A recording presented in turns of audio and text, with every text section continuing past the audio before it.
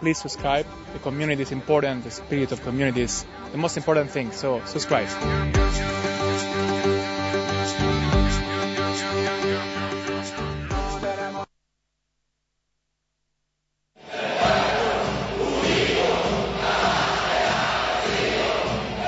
Green Left Weekly Radio. There is one newspaper that is independent of powerful interests, and that's Green Left Weekly. It's the people's voice, committed to human and civil rights, environmental sustainability, democracy and equality. It presents ideas mainstream media won't. It's the leading source of local, national and international news, analysis and discussion and debate to strengthen the anti-capitalist movements. It exposes the lies and distortions of the power brokers and helps us to better understand the world around us.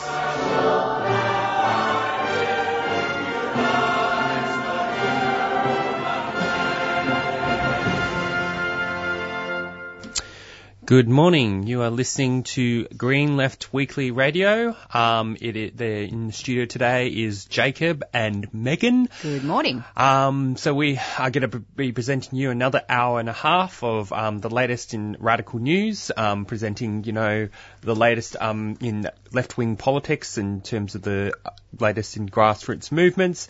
Before I announce what we have coming up for our program, I'd like to acknowledge that 3CR today is being broadcast to you from the Wurundjeri land of the Kulin Nation. I'd like to pay our respect to elders past and present, and that this always was, always will be Aboriginal land, and that 3CR and Green Left Weekly supports the sovereignty of Indigenous people in Australia. Now, actually, while I mention that, it's important to mention that the fight for the Djabwurrung sacred tree is still ongoing. In fact, it is currently on red alert at the moment, mainly because this is based on reports I've heard from activists on the ground. There's no court injunction at this stage, and essentially the police could move in at any moment to remove the protesters and who are currently at the camp. So if there's anyone who is listening, who is in the Ararat area, or is there anyone who is in a position to actually go all the way there and visit, they definitely need your solidarity and your support. There are protesters there at the camp right now, and they've been, still fighting the good fight, and I think we need to continue to support and stand in solidarity with that struggle, especially since, to make another point again, which I've probably made several times on this program before, it's quite, I think it's quite despicable that, the Daniel Andrews government can pass itself as progressive for the question of Aboriginal rights, especially since the Victorian government is pushing forward a so-called treaty, and then does not respect the wishes of the Aboriginal community in respect to this sacred tree site, especially since, in the whole issue of development, I'm not really politically, I'm not necessarily for the expanding of high roads anyway. I think there needs to be more investment towards sustainable kind of infrastructure, but there's actually alternative pathways that doesn't involve knocking down this sacred tree, and it's been said repeatedly, and it's kind of disappointing that, the Daniel Andrews government can't even seem to take that basic step. And the Djabwurrung trees, many of them are several centuries old, and these have been used as a sacred site for generations of Indigenous people. And to actually ignore the request to not knock them down to build a highway that's going to knock 2 minutes off travel time is ridiculous and quite hypocritical for a government who says that they do value, Indigenous sovereignty. So, yeah. As I said, I highly encourage you to visit the site, or to at least share stuff about it on social media to encourage your friends or your networks, or if you even have any locals in the area that are supportive, encourage them to come along. So, yeah. All right. I guess maybe I'll pass it on to Megan. So Megan had a news article that she wanted to share and talk about, starting off the program. Yeah. Well, actually, I want to start on a high note. So, for those of you who aren't aware, Ethiopia has planted 350 million trees in 12 hours. This is recently breaking a tree planting record. So in a bid to plant 4 billion saplings in the country, the African nation has wowed the world with the start of its tree planting campaign. So that's an amazing feat, 350 million trees in 12 hours.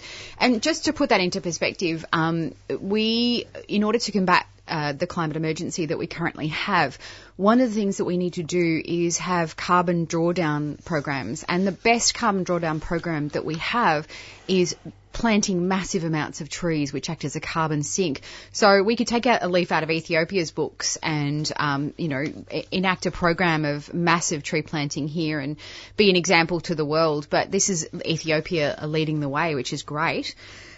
Excuse me. So the article that I was going to talk about was an article in the latest Green Left Weekly it's written by Pip Hinman, and it's about the abortion law reform that's possibly about to go through in New South Wales. So just to give a bit of a background, not a lot of people realise that abortion laws are actually state-based and vary from state to state, and some states actually have quite archaic abortion laws. And, in this day and age, in 2019, we definitely should be bringing all the states up to scratch and allowing freedom of reproductive rights for women. So Pip writes, a decades-long feminist campaign to remove abortion from the Anti-Woman New South Wales Crime Act is likely to take one more step towards victory, with debate on a pro-choice private members' bill to begin in the state parliament on August the 6th. Independent MP for Sydney, Alex Greenwich, introduced the Reproductive Health Reform Bill in 2019 on August the 1st, so that was yesterday. His bill has the support of the Coalition's Health Minister, Brad Hazzard. And this is a strong indicator that the New South Wales Coalition has numbers to pass the bill, even though it will give its MPs a conscience vote, as will Labor. The bill is being co-sponsored by MPs from the Nationals, the Liberals, Labor, New South Wales Greens and the Animal Justice Party. So it's a cross-party initiative. And it's the first co-sponsored bill to ever be introduced into the Legislative Assembly, and has the most co-sponsors in New South Wales Parliament history, which is really encouraging.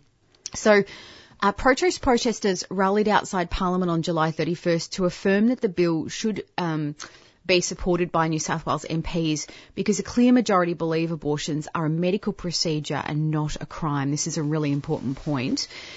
Speakers included New South Wales Pro-Choice Alliance Chair Wendy McCarthy, Labor MLC Penny Sharp, Greenwich, New South Wales Greens MLA for Newtown Jenny Leong, Our Bodies, Our Choices spokesperson Janani Janathana, and Tessa Oxley, a paramedic from Western Sydney and Health Services Union member. So Leong told Green Left Weekly that the Greens have been involved in conversation about the development of the bill, and that Labor had been involved in its drafting as well. And it's largely been modelled on the Queensland law adopted on October the 16th, which allows for abortions up to 22 weeks into a pregnancy and afterwards with the approval of 2 doctors. And this is basically the result of grassroots campaigns. And honestly, abortion law reform all over Australia, it has been the result of grassroots campaigns. So it really can't be emphasised enough how much grassroots campaigns have contributed to abortion law reform and increasing the reproductive rights of women. And Leong said in a July 28th statement, if we succeed in getting this change through the New South Wales Parliament, it will be the culmination of a campaign that our mothers, indeed our grandmothers, feminist and pro-choice activists have been fighting for over generations. This is a generational fight, it has to be stated. And a separate statement released the same day, Greenwich said, the bill ensures women in New South Wales have access to safe and lawful terminations without the threat of criminal convictions, and provides doctors with the legal clarity they have long sought. And then it says here, Socialist Alliance National Co-Convener Susan Price told Green Left Weekly, it's about time women in New South Wales were able to access abortion without fear of persecution. And it has to be said, in states where abortion has been a criminalised act, etc. It's always been the case that women with financial means have always been able to get abortions, but women without financial means, poor women, women in remote areas, etc., are the ones that are penalised when we have a criminalised abortion act, and this will remove that discrimination, which is probably the most important thing. It's always the rich can get abortions. Rich women can get abortions, poor women can't when legislation is archaic like this. So, yeah. Right. Yeah, I think it's definitely a significant sort of gain, and I think it also should be put into kind of international context as well, especially in countries like Argentina and the United States, where abortion rights are being sort of taken back, absolutely, and kind of pushed back by the right. So I think it's important. A victory for this, I think, has, in a sense, international significance, for the movement for women's rights as a whole. Absolutely. And I just want to point out also that Pip, in another article in Green Left Weekly, in response to Miranda Devine's kind of moral panic about the bill, has said that women constantly have to fight for their rights. This is something that we have to do as a constant thing. And as we see in other countries where these rights are being repealed, it's not set in stone that we will have these rights forever, and we always have to be vigilant in keeping these rights. So did you have anything to review? We'll play a quick announcement, and then we will move on to covering some more news for Green Left Weekly. I just think that it's ironic that the state of Victoria want to treaty with Aboriginal people but have no issue in destroying our sacred sites. War is devastating on the environment. In peacetime, the military is a huge user of fossil fuels, a huge driver of nuclear energy, and ultimately the architect of nuclear weapons. Subscribe to 3CR in 2019, fighting for social justice and environmental change. And to all the people that are so afraid of the solutions to climate change that they choose to live in denial instead, the current solutions to the climate emergency are much easier to cope with than the outcomes that will come if we don't. Feed Radical Radio. Go to 3cr.org.au/subscribe or call the station on 9419 8377. Follow the sun, which way the wind blows. Right, you're listening to Green Left Weekly Radio. It is 7:12 a.m. And I guess the latest thing I would like to talk about maybe is a bit of some current developments in industrial relations. And I guess the more negative side, this is more of an article from ABC, but it's basically a report. This was posted this Friday morning, that Australia's slow wage growth is becoming more deeply entrenched, with the latest batch of enterprise bargaining agreements falling across the board. And it's written here that the annual wage increases AAWI granted the new EBAs in the first quarter this year was 2.7%. This is a sharp decline from the 3.2% AAWI increase in the third quarter of 2018, the strongest negotiated wage growth reported over the past 2 years. And analysis of data released by the Attorney General's Department on newly approved deals show wage rises weakened in both the public and private sectors. And private sector EBA pay rises slipped from 3 to 2.9% over the March quarter, with the public sector experiencing a larger 0.3 percentage drop from 2.7 to 2.4%. This sort of article is generally sort of covered, from the perspective of kind of the bureaucrats who are sort of, monitoring these kind of wages.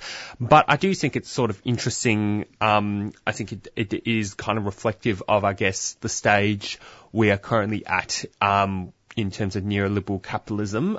This is sort of all to kind of be expected, when you have all these sort of laws in place that, restrict, the rights of unions, etc. And even in this article, it says, the report also points to, that points to the union's weakening grasp, driving wage growth, because strong trade unions are essential to fighting for proper wages, etc. Yeah, safety conditions. And, you know, this report confirms that the power of unions to win higher wage increases continues to erode in the face of employer and government opposition to unions and collective bargaining in a very hostile legal and regulatory environment, he said. Dr. Stanford said almost half of all workers covered by newly appointed enterprise bargaining agreements in the March quarter had non-quantifiable wage increases. With that means is their wage gains are not specified in the deal, but rather are tied to things like future increases in the minimum wage or changes in award wages. And so, yeah, in another context as well, there's the current Liberal coalition is trying to push forward this ensuring integrity bill, which would strip away a lot of powers from trade unions. Well, in a sense, it would give the state the power to, you know, to sack, for example, union secretaries, which is a very dangerous thing because union secretaries are empowered by their members' support. And of course, if a union secretary is speaking out and, you know, being a face of opposition to government policy, then the government can use this ensuring integrity bill to essentially sack that secretary to break down the union. Yeah, really worrying stuff. Yeah. Actually, the next thing I wanted to mention is, what's the name of that MasterChef guy again? George Columbaris. George Columbaris. Yeah. So, there was a funny article about him recently where he broke the silence, over all the wages, he stole from workers. And some of the excuses he made were pretty funny. He made an excuse about how, you know, when I was just starting off, you know, we didn't have, you know, the experienced financial team that we didn't have a CEO. I'm sorry, he's not starting off now, and he's been doing this the entire time. Yeah. And also I think, you know, if it really was like just a financial mistake, surely down the line he would have made a mistake of overpaying his workers. Yeah, I've never heard anyone accidentally overpaying their workers. It's always accidentally underpaying. Isn't that a coincidence? Yeah. Well, actually, there has been examples of workers being overpaid, but Really? but by purely administrative errors, like for example, some during the payroll, someone accidentally calculates extra hours than what's your own. Oh yeah, but not overall rates though, like as in hourly rates. Yes. Yeah. So, the point I'm trying to make is for George is, you know, if it's no coincidence that these workers' wages were systematically stolen, and him trying to pass it off as an accident is absolutely luxurious. And I guess, and it also speaks, I guess, to the power dynamic between the bosses and the workers. And because, you know, he can just make a public apology, and it's like, well, you know, if he was genuinely sorry, I think, you know, what he needs to do is, I think he should actually step down from his position, and he actually should just give away the majority of his profits back to the workers he stole from. Yeah, a cynical person could say that this is basically him launching the PR machine to repair his reputation. I mean, that's what a cynical person could say. So yeah, look, I think it's also a case of too little too late, because he was very silent when the initial allegations came out. There was radio silence from him and his team, and now that he has actually been convicted of this and forced to pay it back, even after that, there was a delay, and then he apologises. And yeah, I am one of those cynical people. Yeah. Now, the last news article I want to cover on the industrial relations front is the more positive story of workers fighting back. So Melbourne trains could stop for up to 48 hours after thousands of train drivers, station workers and signal operators have overwhelmingly voted to take industrial action in a fight for better pay. And so this is going to happen within the month. 3,000 workers running Melbourne City Rail Network could stop checking Myki tickets, refuse to wear their uniform or walk off the job. 99% of all rail workers with the rail RTBU voted in favour of industrial action, and as in this Monday afternoon. And the ballot follows a breakdown in negotiations between Metro Trains and the RTBU over a 4-year wage deal, with talks now entering their 5th month. The operator wants a 2% annual wage increases, whereas the RTBU is demanding a 6% pay rise, arguing that increasing pressure on the public transport network is putting a strain on workers, and this is in the context of the existing wage deal being expired. The union's branch secretary, Luba, said she wants to overhaul workers' salaries across the network to ensure they reflect changes in working conditions. With 99% of members who voted endorsing industrial action, it is clear members are frustrated by Metro's tactics and aggressive attacks on hard-won conditions. And of course, one of the focuses, I mean, this is what always happens when public transport workers go on strike. The right-wing media always likes to sort of go on sort of the attack, with the so-called inconvenience to, public commuters. And of course, what RTBU's kind of strategy in this instance is their members will be making efforts to minimise the impact on the travelling public, sharpening the focus on the company where it hurts most. And of course, you know, as part of the action, workers may also refuse to alter timetables, work overtime, open barriers, and issue infringement notices. And is likely, the union will prioritise the least disruptive course of action over a 24 or 48-hour strike action. If workers do walk out, they will most likely do so outside peak hour. And of course, it's all still in discussion. I haven't heard a report back from some of the delegate meetings that are happening. And so there's no date set yet at the moment, is there? Yeah. They know they're going to go on strike at some stage, but we haven't had a date set and any details. Yeah. So, and of course, Metro have said that, you know, industrial action is completely unnecessary, and, you know, some kind of agreement is going to be take place, and, you know, we're going to continue to negotiate in good faith. But, you know, I'm incredibly sceptical of that, and I think completely supportive of the RTBU taking industrial action. And it feeds back into that whole EBA reduction of wages, the wage stagnation that you were talking about just before. I mean, 2% is literally CPI. I'm not even sure if that is exactly CPI, but it's basically just, it's the same wages that they have right now. It's just an increase in the consumer price index, and that's it. Yeah, well, especially considering that living conditions, our rent, our bills, our grocery prices, all of these things are rising, yet wages are still stagnating. There's a lot of pressure. My stepbrother is a train driver, and it is an absolutely high pressure job. It's actually quite awful in some of its some aspects. Rail tram and bus workers desperately need a pay rise. Yeah. All right. So I think it might be time to just take a bit of a breather, and we'll just play a quick song. It's Dreams Tonight by Always.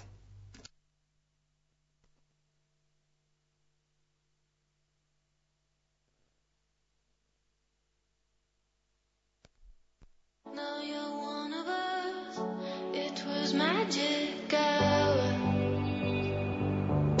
Counting motorbikes on the turnpike. One of Eisenhower's. Live your life on a merry-go-round. Who starts a fire just to let it go out? If I saw you on the street, would I have you in my dreams tonight?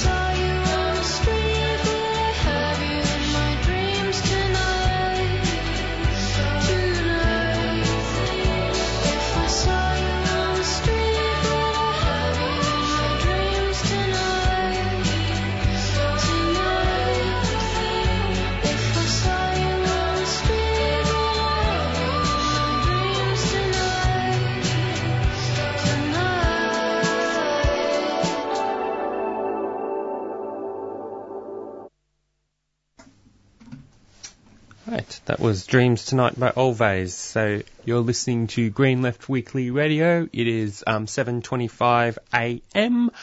And Megan was going to start with something that she wanted to talk up.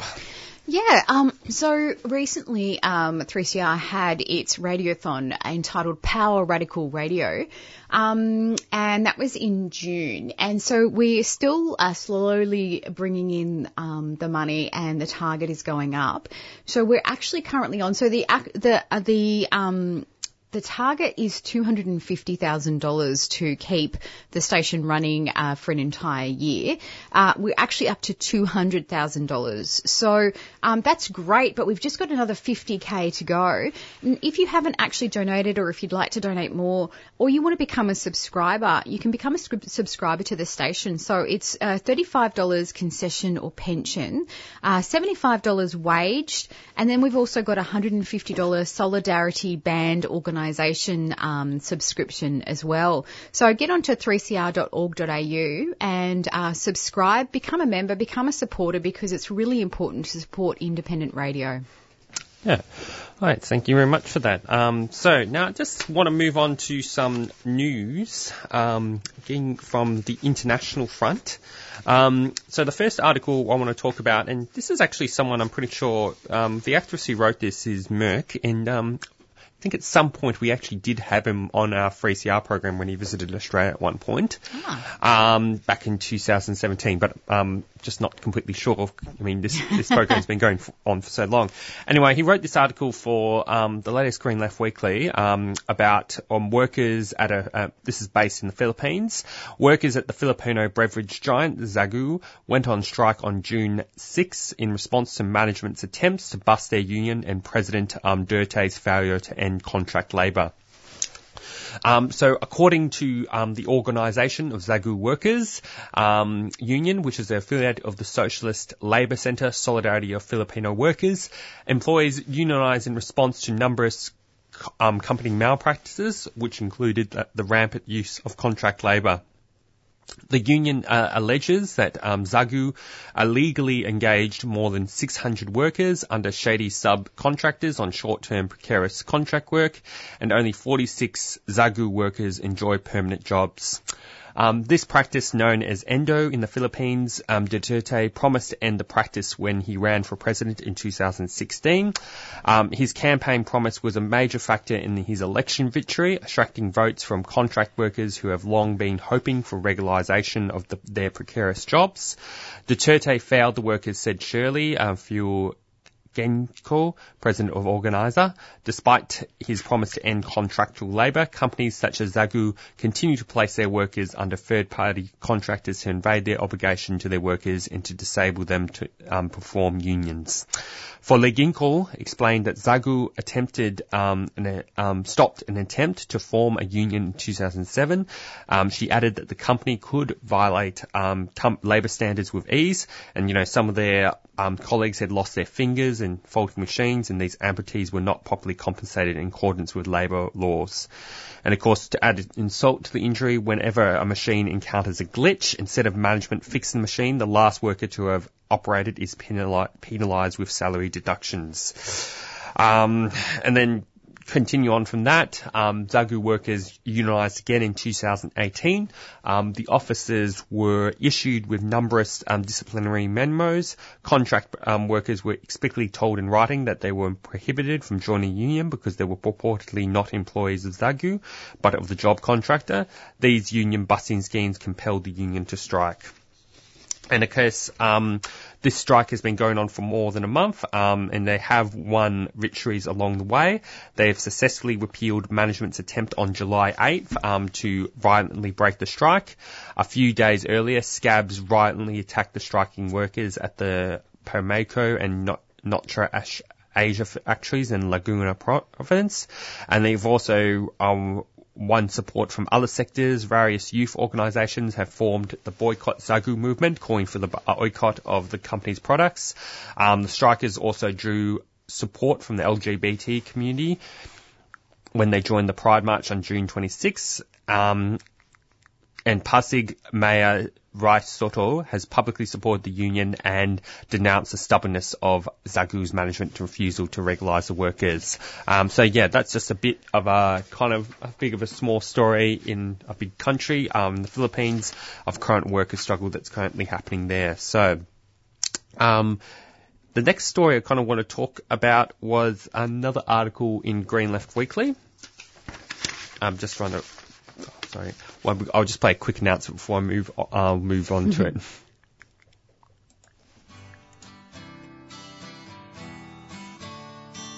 "3CR, always bringing you the latest union news." They're coming after us at the moment. They want to get rid of penalty rates, the big push from businesses. They want to get rid of all the things that you and I have fought for. So there's tens of thousands of jobs gone contracted out to sham contracting arrangements. On 8:55 a.m. and on the web, 3cr.org.au.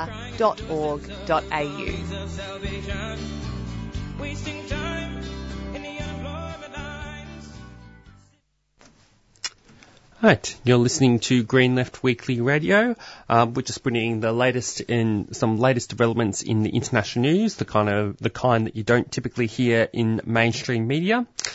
So this is an article written by Susan Price, and this is kind of in relation to the current sort of tensions around the United States, in the question around in terms of their relations with Iran. The United States and Britain are ensuring that tensions remain high in the Straits of Hormuz as they continue beating the drums of war against Iran. A second British warship arrived in the Strait of Hormuz on July 29th, tasked with escorting British-flagged commercial vessels between the Gulf of Oman and the Persian Gulf. The latest escalation follows a number of incidents since June 13th, when two oil tankers, one Japanese, the other Norwegian, were hit by explosives and caught fire. The US immediately blamed Iran for the attacks, accusing it of trying to disrupt oil supplies.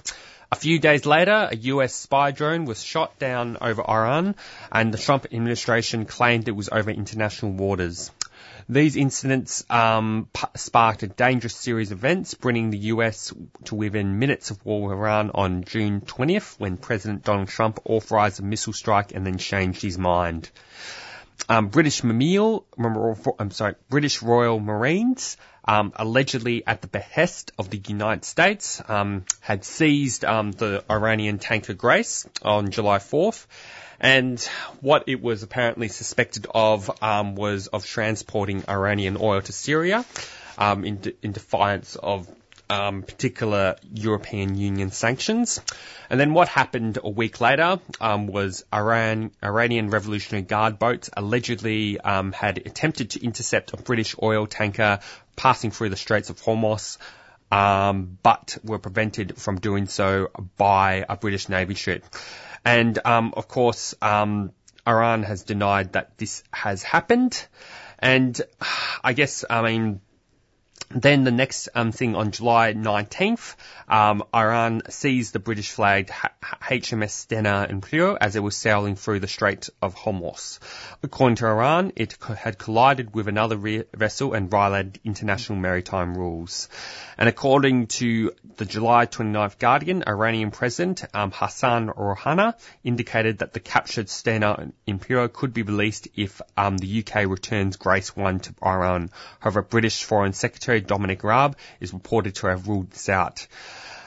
So yeah, that's I guess the kind of the current kind of developments in terms of the war.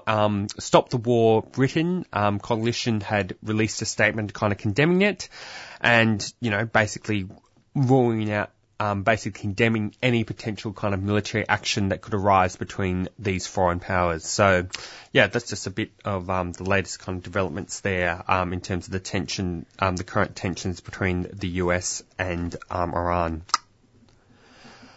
Right, I'll play a quick announcement, and then we might move on to some more articles cover for the next 10 minutes.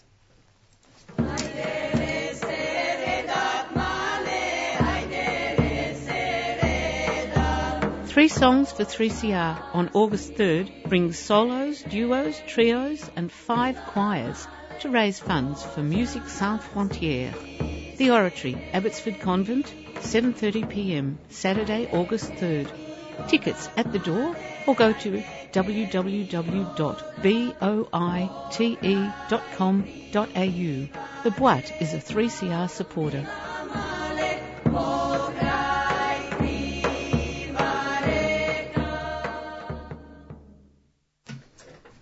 Right, you're listening to Green Left Weekly Radio. We're going to be covering another news article which Megan is going to speak about. Yes, so 2 women have accused political staffers of assaulting them several years ago. This is in the Liberal Party, and they say no action was taken when they raised the incidents with senior people within the Liberal Party. Federal Liberal Party Vice President Karina Okotel said party officials would meet on Friday and finalise a code of conduct to improve procedures. She said that she was ashamed at reports that party officials ignored sexual assault allegations. And she said, at the moment, we don't have a code of conduct in place, and the implementation of that would be something that will need to be done through the state divisions. And the code of conduct review is to identify best practice. We are a party that strives to operate in the most excellent way. Ms Okotel refuted claims that the Liberal Party had a problem with women, but insisted officials had to do more to respond to complaints. This is part of a wider epidemic of the difficulties that women face in Parliament and the political landscape. Not only is there, serious allegations of sexual assault that get ignored, and there was actually a woman who was sexually assaulted, Diani Mani, and she was told that Liberal colleagues had warned her. Liberal colleagues had warned her that she would not be believed. And these kinds of things are an indicator of a wider epidemic. This sort of thing is not, this is not just the Liberal Party, although I do believe the Liberal Party has a significant problem with its treatment of women, from serious sexual assault allegations up to the way that they treat their members of Parliament, their women MPs. We saw Sarah Hanson-Young, who was accused of being sexually promiscuous, who was told that what she wore in Parliament was inappropriate, etc. These sorts of things, not only are they absolutely inappropriate, they're totally sexist, but they place up a barrier between women and their entry to Parliament and their function within the parliamentary system as well. But these are serious allegations. And the fact that the Liberal Party has no policy over sexual assault allegations in 2019 is totally... It beggars belief, and really shows us just how seriously they take these things, which is pretty much not seriously at all. Look, I honestly hope that they do develop a sensible policy that deals with these kinds of allegations, but I'm really not hopeful that this kind of culture is going to be combated in any significant way in the Liberal Party or in politics as a whole. Yeah. Well, I mean, one of the broader political points is I wouldn't really. My view is, and this comes from cynicism, is I don't necessarily have any confidence in the Liberal Party, because the Liberal Party is in a sense a party that already pushes very strong sexist policies to begin with. Absolutely, in legislation, but also in their party culture. So I'm not confident at all, but I would be hopeful that they might develop something that puts in place some kind of protection to people, because as this woman was told, you will not be believed if you get sexual assaulted, if you are sexually harassed, etc., and you come out and say those things, you will not be believed within the Liberal Party. Yeah, it's just quite worrying. Yeah. Right. What else? Do you have another news story to cover for the next 5 minutes? I don't actually. There's a lot going on, but I'm just nothing comes to mind at the moment. I was actually going to talk about the rail, tram and bus union, but you pipped me at the post on that one. Yeah. Actually, one thing I wouldn't mind talking about actually would be just talking about some of the stuff we've all been probably involved in the past week, because there's more to politics than just simply, what we read in the news. But there has been actually some quite exciting developments with the rise of, with the development of kind of Extinction Rebellion, the student strike. So there's quite a lot happening politically right now.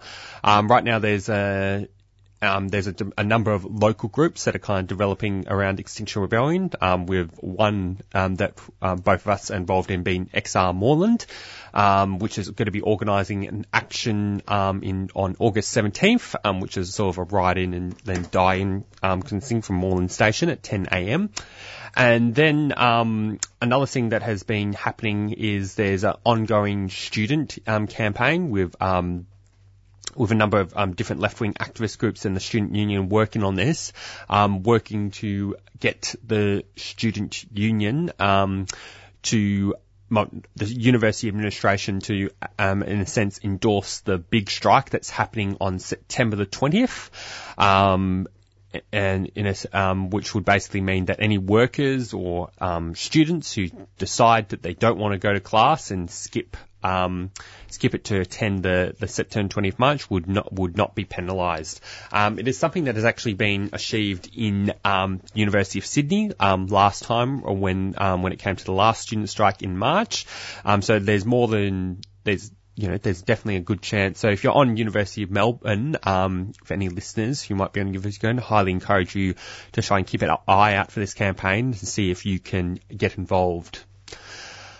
All right, I might just play a few quick announcements, and then we will hopefully get into our first interview for the program.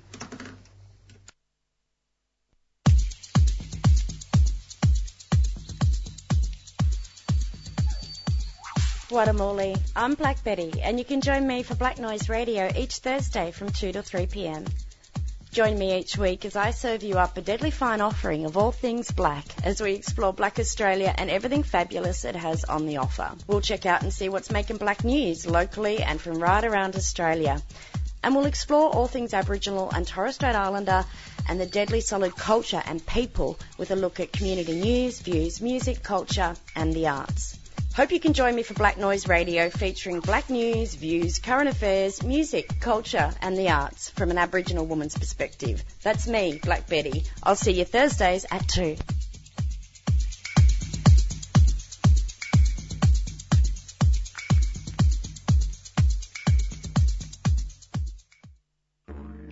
Help 3CR support the rights of Indigenous Australians.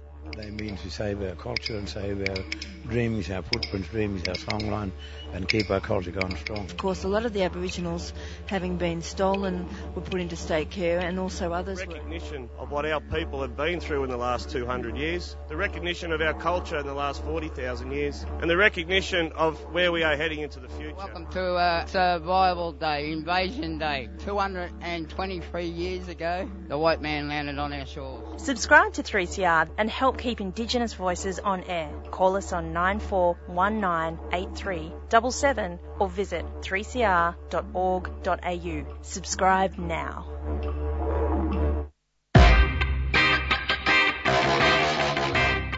Red alert. Numbers are needed at the Djab Wurrung Heritage Protection Embassy camps immediately. Sacred birthing trees on Djab Wurrung country need protecting. Over 50 generations have been born on these sites, and the birthing trees themselves are 800 years old. These trees are being protected from the Victorian Labor Party's planned highway extension that is set to destroy this sacred dreaming landscape. The cops are coming with eviction orders very soon. The campaign to protect country is led by Djab Wurrung traditional owners who are calling on people from all walks of life for support. You can help by joining traditional owners at the camp on Djab Wurrung country near Ararat, or by donating and putting pressure on Daniel Andrews to protect this sacred land. Visit dwembassy.com for more information and updates. No trees, no treaty.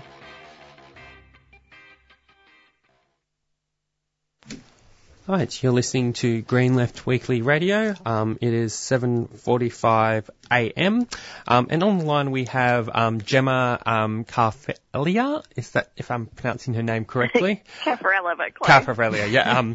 And she's actually has been a presenter on 3CR before, but we have her on the line today for our program because she is currently involved in the campaign to save Footscray Park.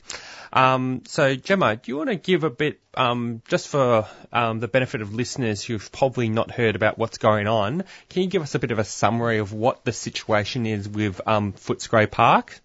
Yeah, so, I mean, the starting point is that Footscray Park is a really quite unique area in the western suburbs. We don't have a whole lot of green space, and Footscray Park's a really beautiful, historic and quite large green space in Footscray that's heritage listed. And what's going on is that our council, the Maribyrnong Council, have engaged in a process with the Melbourne Victory Football Club to potentially give it away to them under a 21-year lease, a large chunk of it. So it's big western lawn, which is a really significant part of the park. And what's going to happen is that they're proposing to build 3 soccer fields, 2 of which will use synthetic turf. They're going to build 10 floodlight towers and a large 2-storey, 500-seat stadium.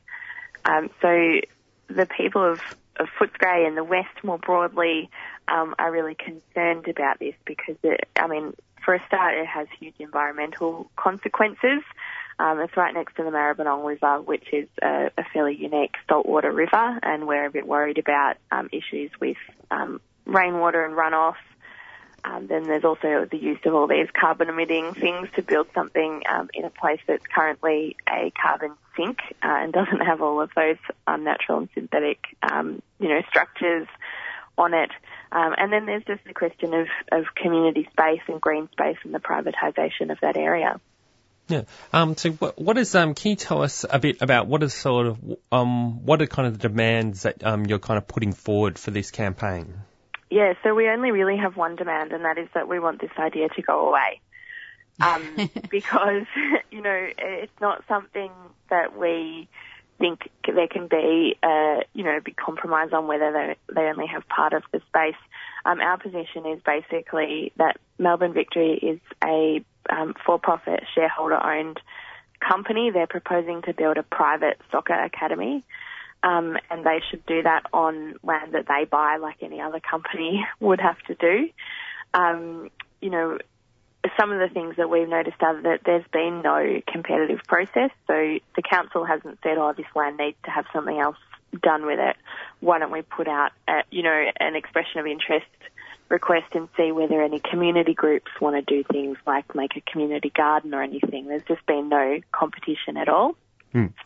Yeah, so we just don't want that land to be given over to a private company, and we want to see them move off and use.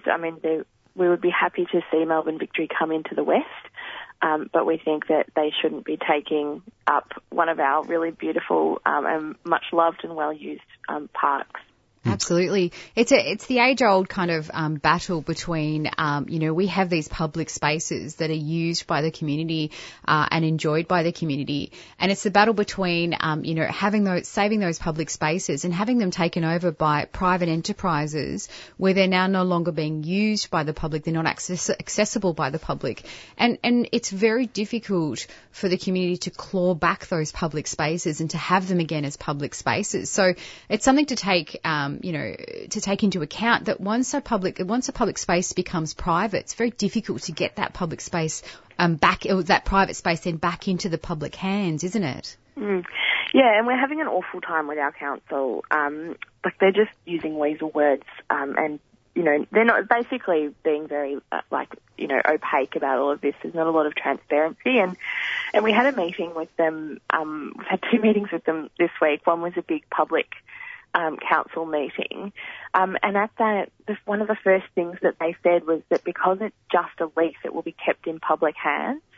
And I just find that so it's just not true. Yeah, that's weasel words, because it's not actually, sure, it's in public hands, but the public can't use it for X amount of time. And they keep, they're being very slippery about the number of hours that Melbourne Victory would actually use it. But what we understand is if Melbourne Victory are going to come and bother building this academy, we understand that they will want to use it after work hours or after school hours and on weekends, which is exactly when we want to be able to use it to walk our dogs and kick balls and, just relax and have a large green space that we can do whatever we want with whenever we want it.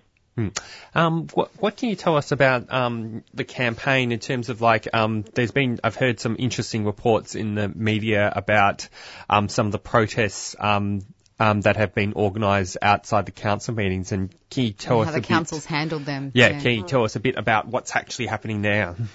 I can. So we had a rally last week. There was a council meeting that was just an ordinary council meeting. Where Footscray Park wasn't on the agenda, which is part of the frustration that there's not been a whole lot of ways that we can actually engage with council.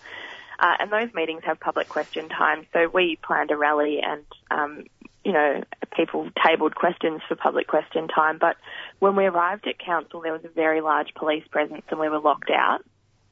And so we went and continued with our rally, and then once they opened the doors, we went in, but they let us into their foyer but had barricaded the doors off that led to the area with the council chamber, and created quite an unsafe situation themselves by squishing us all into the foyer. And then subsequently a fire alarm went off quite bizarrely and miraculously at exactly the time they wanted us out. But anyway, so then we were forced from the building. It was all peaceful. There were no issues. Council are now trying to claim that we're a bunch of thugs when really it's just a bunch of people and their kids and, their grandparents protesting. They then invited us to a private meeting, so 5 of us, the organisers, on Tuesday. And once again, we turned up to council for this meeting that they had requested to a full police presence. We were asked for our names by the police. We were, basically shaken down at the door. That's appalling. And again, when there was a council meeting on Wednesday night, it was the same approach. There was about 5 or 6 bands of public order response police, and council are just, I just can't describe it any other way other than they're just appalling. They're just saying that the police just happened to be there, and they didn't ask them in. But what we're seeing is basically, we think, a campaign of intimidation by the council. And it's loud and clear that if people want to come and voice their opposition to this, they will need to be confronted with a very large police and security presence. So, aside from all the issues about green space, we have some real questions about council's ability to actually engage in a conversation with us, and their ability to engage in this democratic process seems to be pretty disingenuous. That's, I feel like it's the criminalisation of the democratic process. The council is there for us. They are an elected body who should be answerable to their constituents, and yet it seems like there's an intimidation process there that is such a barrier to the democratic process. I'm really impressed that you continue to fight, and despite all of these the obstacles that they've placed in your path. Can I ask a question? So just on the practical aspect of the development, how many trees are going to be cut down? What kind of destruction of the trees are we looking at? Are there many trees that are going to be cut down for this development? It's not clear. I don't think there are, because it's basically a floodplain.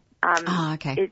It's quite, there's a lot of salinity issues and the like, so it really is just a large piece of grass at the moment. Council are proposing to do some salt-tolerant planting around the edges, and that can go ahead regardless of whether or not Melbourne Victory are there or not.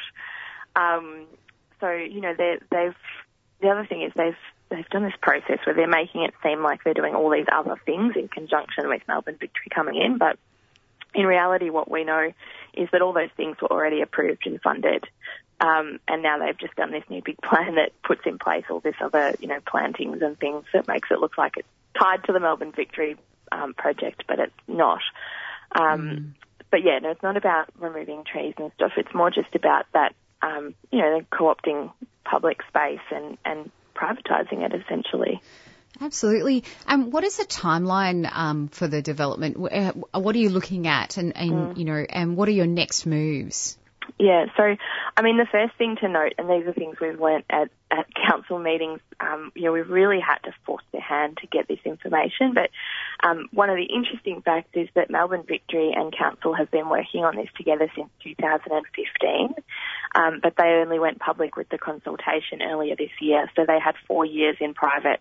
And who knows what they were doing between them. Again, that's during absolutely that time. appalling. This is public land being taken for private use. Yeah. So now, after 4 years of working on it between themselves, and I should also dob Victoria University, and they're also one of the stakeholders that's pushing this through. So they've all been working on it behind the scenes without any public consultation, and now it's been a very tight timeline, of course. Once it went public, there's very small amounts of time for consultation. At the moment, the plan is to make a decision on the 27th of August, and the council are receiving submissions up until the 16th of August. And so basically, the main thing that we're encouraging at the moment is for people to write into council and tell them their views about why this shouldn't go ahead. We've got a website which is savefootscraypark.com, and people can find information about how to send in their views, and we've got a sample submission there that people can fill out. And our next action is there's a council meeting about Footscray Park next week on Wednesday. And, it's worth adding that there was no plan to have that meeting. We really forced that meeting on. Well done. And so apparently it will fit 250 people in the room and be held at the Footscray Park campus of Victoria University. And our intention is to start that night with a rally out the front at 5:45. But we'll have more details up on our website and also our Facebook page, which is facebook.com/Save Footscray Park. Excellent. Thank you so much for your tireless work. I mean, it's organisations like yours, throughout the history of trying to save public spaces that actually mean that we do have these public spaces to enjoy. So please do keep up the pressure. We're going to be wrapping up soon. Is there anything that you want to say just as a wrap up, any sort of last words? Well, just on that, it's interesting that you say that. The park was created in 1911 after the people of Footscray fought for its creation. They lobbied for it and they built it themselves. They donated the plants and the labour. The tech school built a bunch of the walkways. And so our key message is that we've had to fight to get it, and we're going to fight to keep it. And so we'd encourage people to join in our fight because it's becoming a really amazing, powerful community campaign. That is so impressive. Thank you so much. So the people built it and the people are going to save it. And yeah, we're totally with you on that. And anyone who enjoys the Footscray Park, definitely submit, do a letter of submission to the council trying to save it, because everyone's submission counts. Thank you so much. We really appreciate you coming on. Thanks for having me. Thank you. Thank you.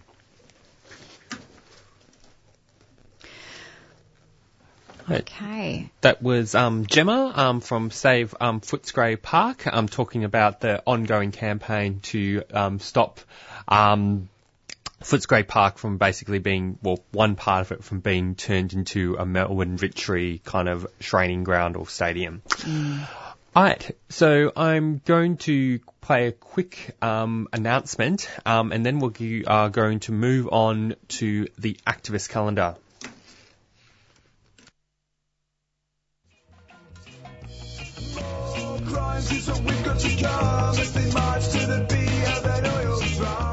It will be worth the effort to get to Darwin from the 2nd to the 4th of August for the Independent and Peaceful Australia Network's National Conference. Australia at the Crossroads, time for an independent foreign policy.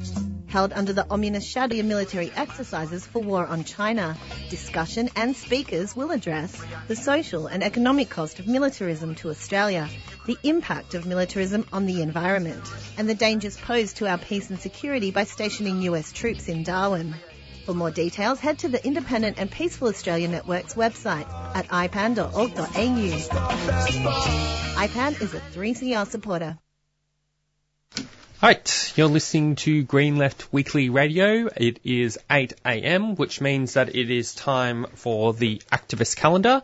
So I'm going to pass that on to Megan, who's going to deliver it. Oh, you don't have. I thought you did have it. We'll just quickly. I'll just give it. Sorry. Who has the activist calendar? Here it is. Okay, here we go. All right. So I'll go on with the activist calendar. So the first one, which is ongoing, and we mentioned it previously, is the Djab Wurrung Heritage Protection Embassy. The embassy is protecting sacred birthing trees on Djab Wurrung country from a planned highway extension near Ararat that's set to be destroying this dreaming landscape. And there's more information on Facebook. You can just look up Djab Wurrung. That's DJAB. And then the second word is WURRUNG. So check that out. If you can get up there, please do. They need all the help that they can get to save these sacred trees.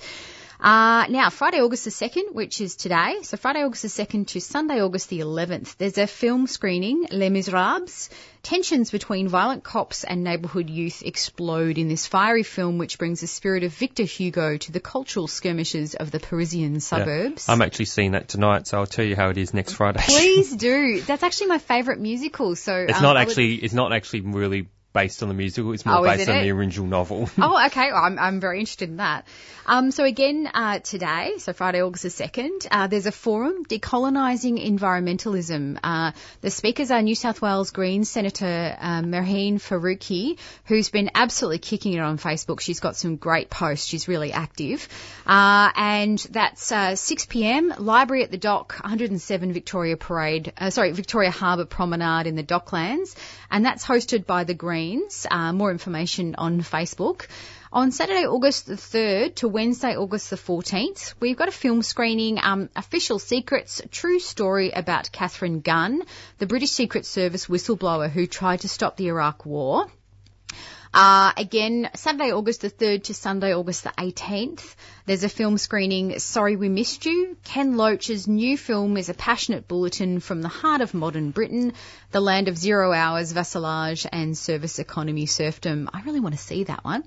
Saturday, August the 3rd, again, music, 3 songs for 3CR, a benefit concert for Musique Sans Frontières, 3CR's weekly world music program, and that's at 7:30 at the Abbotsford Convent, which is 1 St Heliers Street in Abbotsford.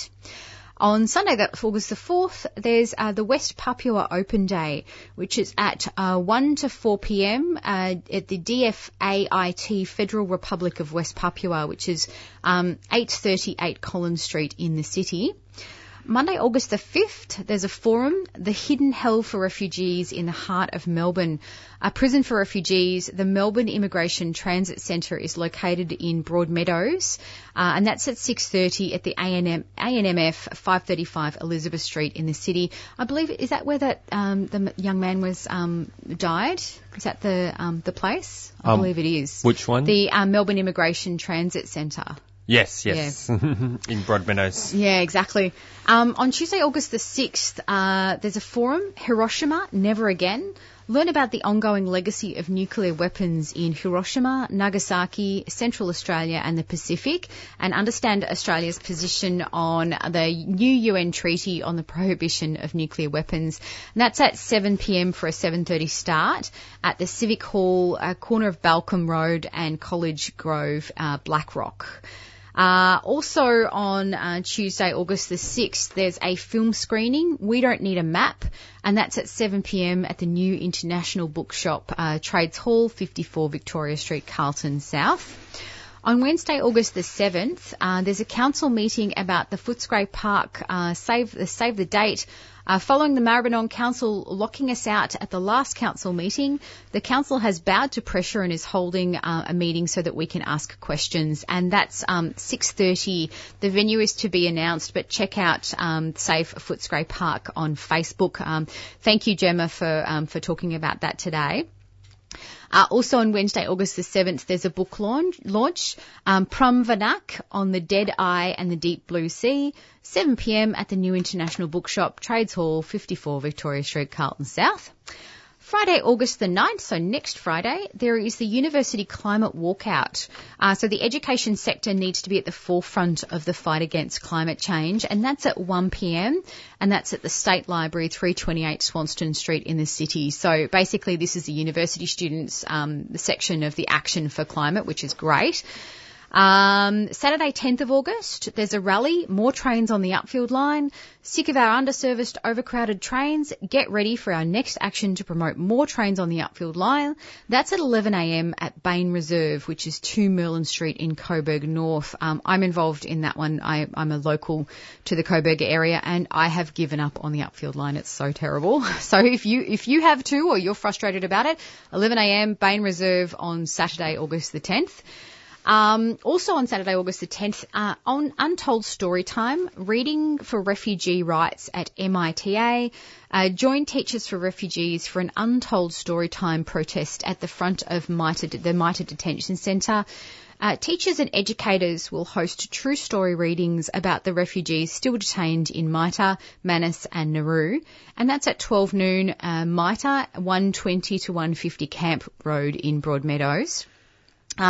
Also on Saturday, August the 10th, Fight the Right, an Anti-Fascist Day Forum, which is 12 noon to 6 p.m, and that's also at Trades Hall, 54 Victoria Street, Carlton South. Tuesday, August the 13th, there's a forum, Me Too, Stories from the Australian Movement, which is at 3 p.m. at the Victorian University in the Community, 138 Nicholson Street in Footscray. There's another forum, Dismantling the Digital Dystopia, Lizzie O'Shea and John Postel in conversation about what history can tell us about both the potentials and pitfalls of digital technology in the struggle for a better world. That's at 6 p.m. at the New International Bookshop, Trades Hall, 54 Victorian Street, Carlton South. I'm really interested in that one. I'm thinking of going to that. Wednesday, August the 14th to Sunday, August the 25th. There's theatre, Wild Cherries, Trapped by Circumstance and Poverty, Exploited and Disposable. A group of forced labourers risk everything to break the bonds that imprison them. And that's at La Mama Theatre. So that was it. Oh, can you just announce the action that wasn't on there? Oh, actually, yes. So we have Extinction Rebellion in Moreland have an action which is a ride-in to die-in. So that's happening so that's on August the 17th. It starts at, I believe, 10 a.m. at Moreland Station, where a group of riders and walkers will then come down Sydney Road on a slow ride and get to the Brunswick Town Hall, and then there'll be a die-in as well. So that's the die-in, I think, starts at about 11:30. So the whole thing takes a couple of hours, and that's going to be a really big event, and that's on August the 17th. So get down there, either do the ride-in, do the die-in, or do both. And just encouraging people, if you want to, we need help with people to hand out leaflets, etc., as the riders go down Sydney Road. So if you wanted to, you can come and help with the ride-in part, but just do walking and handing out leaflets. So that's it. Yeah. Okay, I just wanted to give a quick kind of news update. This is just something that was brought to our attention by a listener who phoned in. But this was in the latest paper. I think this was in The Australian. And, of course, there's probably a particular political reason why they're putting a lot of emphasis on this. But the ABC self-reported to the Fair Work Ombudsman, yep. The underpayment of over 2,500 casual staff. 2,500 and staff earlier this year, and the case has yet to be resolved. So I just thought I would bring a mention to that. All right, I might just go play a quick announcement, and then we'll move on to our second and last interview with Alex Bainbridge. Eldorado, the story of Skouries, is the story of a fight of a small community in northern Greece against a multinational-owned gold mine project that threatens their homes and lives. A grassroots movement is fighting against the destruction of the environment caused by the extraction methods and for democratic control of the most crucial basic resources, water, air and land. It shows Greece in the era of social and economic crisis where the rights of communities and the environment collide with big business and profit. This screening will be followed by a performance by Bandidas, playing classic Rembetika songs of love and loss, pain and pleasure, at Café Gummo, 711 High Street, Thornbury, on Saturday the 10th of August at 7:30 p.m. Entry will be by gold coin donation and all funds will go to 3CR.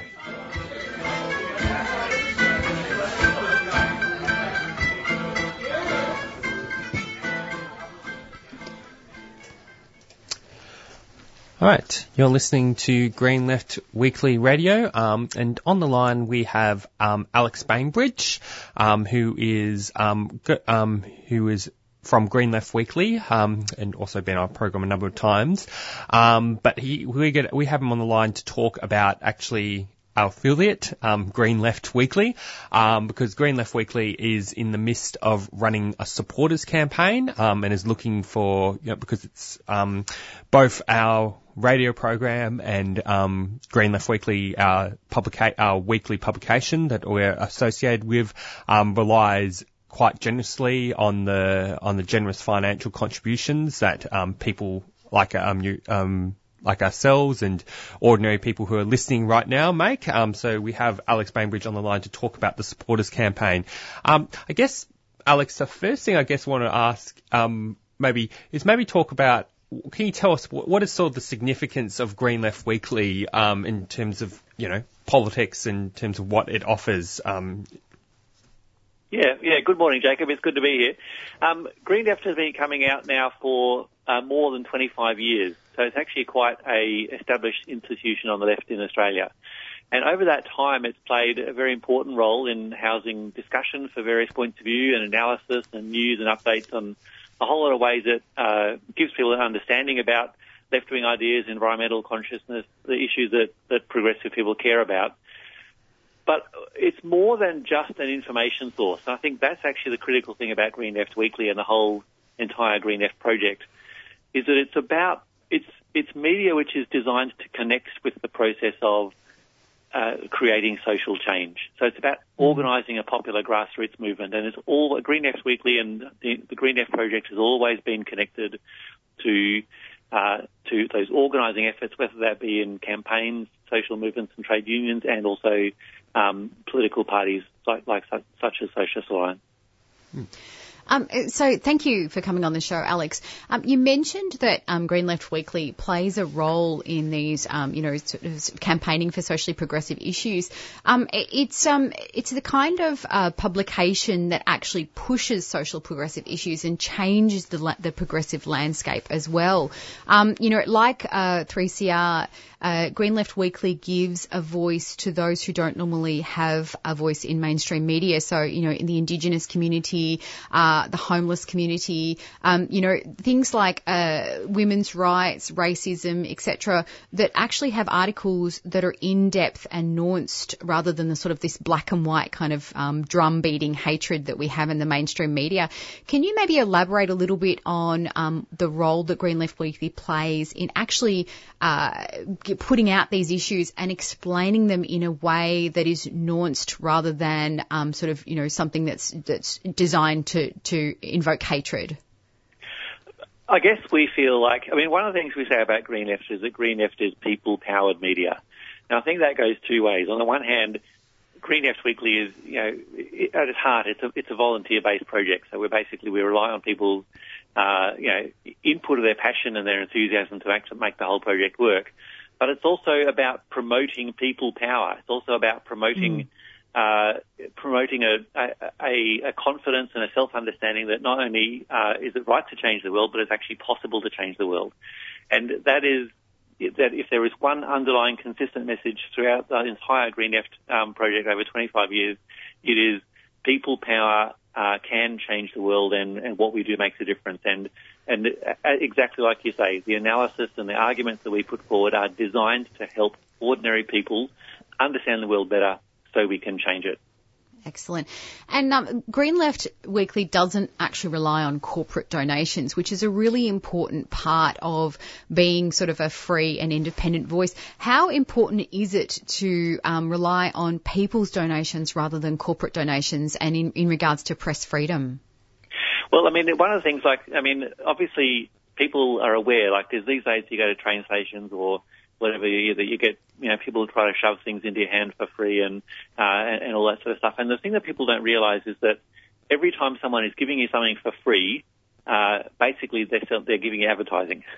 And, I mean, you know, obviously we do try and, you know, create an alternative, but it's basically, you know, we do ask people to, you know, to support us in every way, including financially, and other ways as well, because that's the only way that we can build a genuine alternative that is people powered and does promote people power. And, you know, yeah, that's basically what we're on about.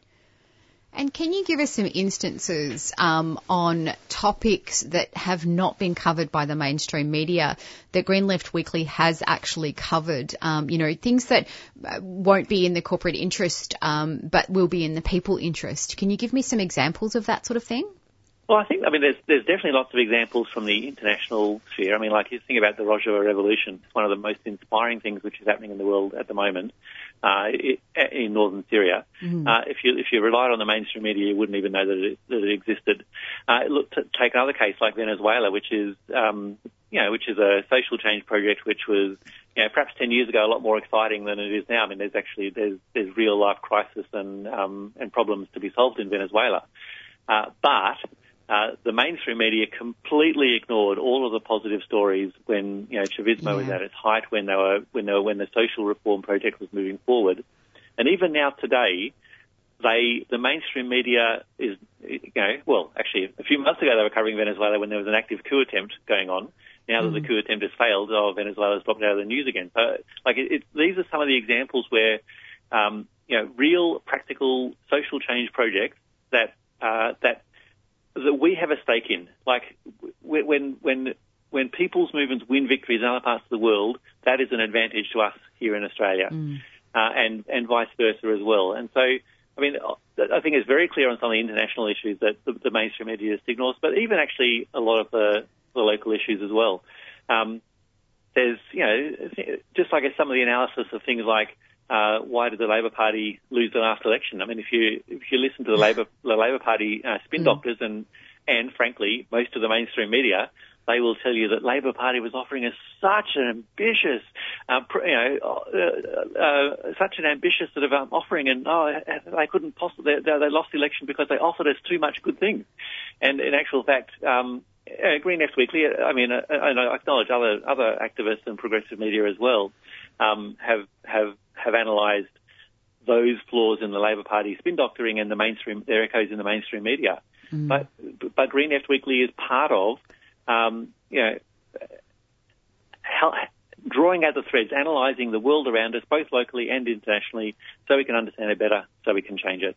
Absolutely. And you mentioned Venezuela. You know, it never ceases to amaze me the amount of misinformation that's out there on the internet in regards to the situation in Venezuela. And I believe one of your correspondents, Fred Fuentes, actually went over to Venezuela to see what was happening and to report back. And that's the kind of thing that is needed. You know, everyday people going over and reporting on what's happening and talking to everyday people as well. I feel like some of these journalists just sit in their hotel rooms and get fed, the party line by, governments or whoever's, wanting to push a political agenda and don't actually talk to the real people. And that's the kind of thing that's really important with Green Left Weekly. Green Left Weekly shows solidarity with workers and people's movements all across the world. And I think that's really very, very important. In fact, there was obviously a recent election, and we have someone from Belgium who's come over, and they helped out at the last election because of the reporting and the coverage that Green Left Weekly did on the Belgium elections as well. And he wanted to show solidarity with us. And this whole kind of communication across the world from people's movements and progressive movements is so important and is part of what Green Left Weekly does. And Alex, can you just maybe tell me how people can support Green Left Weekly? What are the models of support that they can help out with? Well, in terms of signing up as supporters, which is this current campaign, it's very easy. All you need to do is go to our website, greenleft.org.au/support, and you can sign up. There's a number of ways you can do it. I mean, we're asking people to, sign up for a regular monthly contribution. It could be $5 a month, $10 a month, or $20 a month, whatever is in your sort of price bracket, whatever you can afford. And then as part of that, like the $5 a month will give you access to a digital subscription. The $10 or $20 a month will give access to a digital and or print subscription. But we're asking people, if you support our work, if you like our work, please, sign up as a supporter. And, it's not about getting a product, it's about supporting a campaign for social change. Absolutely, and I've got the $10 per month digital and print edition because I do like to read it, whilst having something in the morning and reading about it as a newspaper. It's absolutely fantastic and some quality reporting by everyday people, which is something to emphasise. And if people want to get involved, if people want to write for Green Left Weekly, is that something that they can do? Look, there's lots of ways to get involved. I mean, writing articles, taking photographs, making videos for the Green Left TV, supporting us in fundraisers, helping to organise fundraisers, helping to get the paper out there, or share it on social media. There's lots of ways people can get involved. And if you go to our website, there's contact centres in every state, and we'd love you to, whatever way you want to support the project, we would love to have your support. Excellent. And is there anything that you wanted to sort of end in? We're going to end the interview soon, but is there anything that you want to, that we haven't said, we haven't covered, that you want to talk about? I think we're living at a time which is very interesting. I mean, I think especially the whole climate crisis is people are becoming more and more aware of it and how serious it is. And I mean, I feel like, I go back to when shortly after I first came involved in politics, was the 1992 Earth Summit. And that was supposedly the time when the entire world, there was at the time the biggest ever collection of heads of state that had ever met in the world. Mm-hmm. They got together, had a meeting, said climate change is real, we're going to start reducing emissions from 1990 levels, we're going to go down from there, and the exact opposite has happened. Since then, we have doubled the amount of carbon emissions that have happened in the world since then. That is the status quo world that we live in, and, if we want to have a future, we ordinary people need to step onto the stage of history and take power out of the hands of the current corporate elite that have misused their power, the governments that are bought and sold by the corporate elite. Those people have got no legitimacy from the standpoint of a moral, in the moral sense of the word. They have misused their power and they don't deserve it. Ordinary people need to step onto the stage of history and basically, act in our own interests, and we're asking you for support in this campaign. Please support this campaign because that is a contribution towards playing that role of winning people's power future. Absolutely. I've always been impressed with Green Left Weekly's environmental coverage and their solidarity with the student strikers, with, Extinction Rebellion, etc.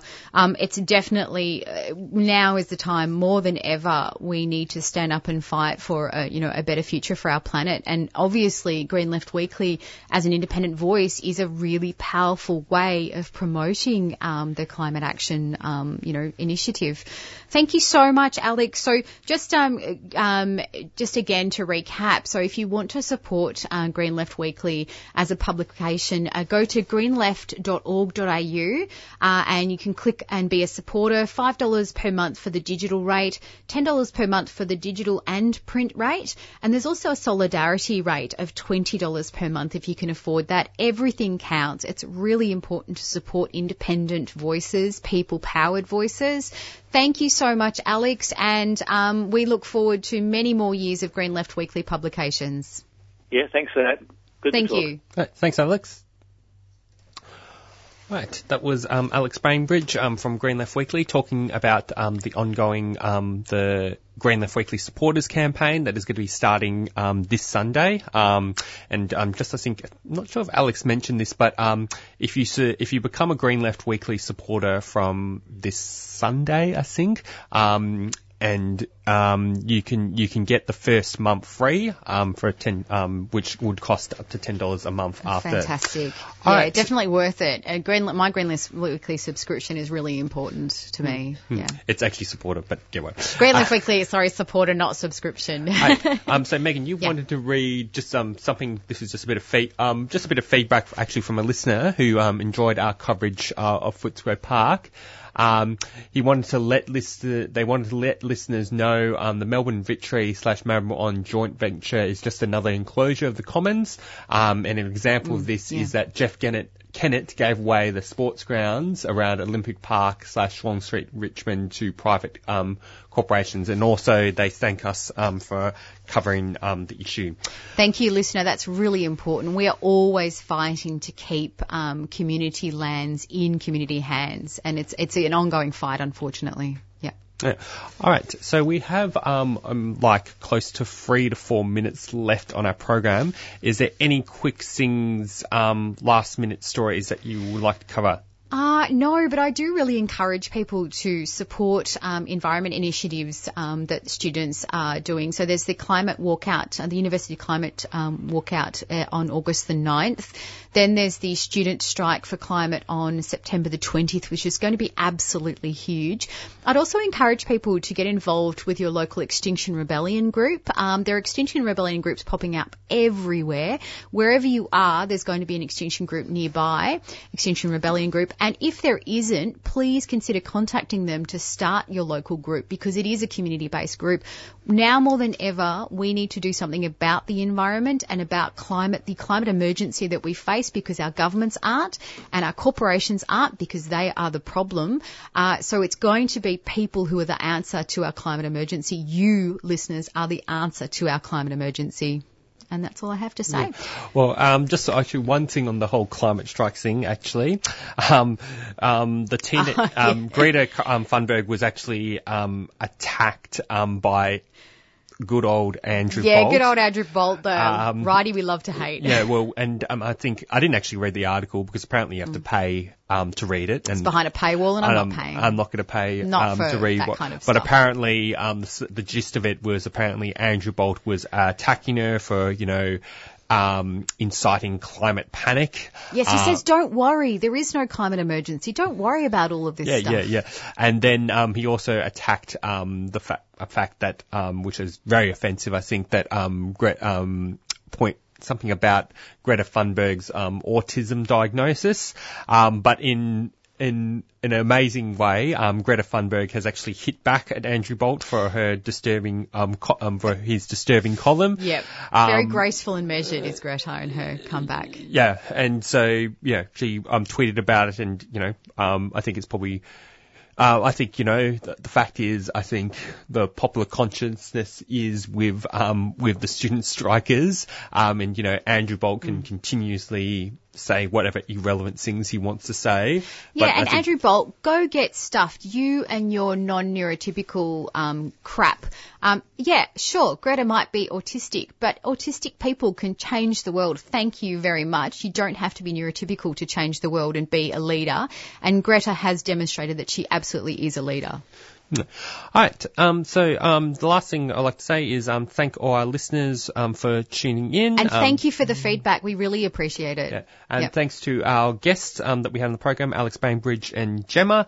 And then I'll just encourage listeners to tune in to Beyond Zero Emissions, which is taking place after this. Yep. National climate change initiatives. Anything that is going on in the climate world, they will talk about. And the next other thing is, please tune in next week if you enjoyed our program. And also, really quickly. No, we don't have time. We don't have time, sorry. Yeah. Bye, everyone. This brings us to the end of the show.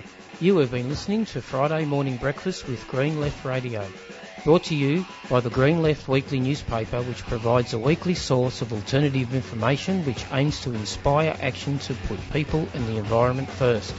If you would like to subscribe to the newspaper and get it delivered to your door, you can do so by visiting the website at greenleft.org.au or call 1800 634 206. For new subscribers, it is only $10 for the first 6 issues. Repeats of the show and interviews are podcasts on our homepage on the 3CR website. Thank you for listening.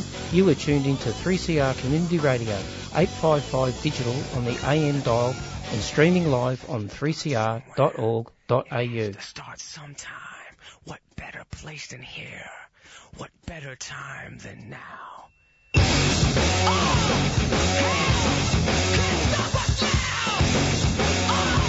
Of US-China contention and US-Australia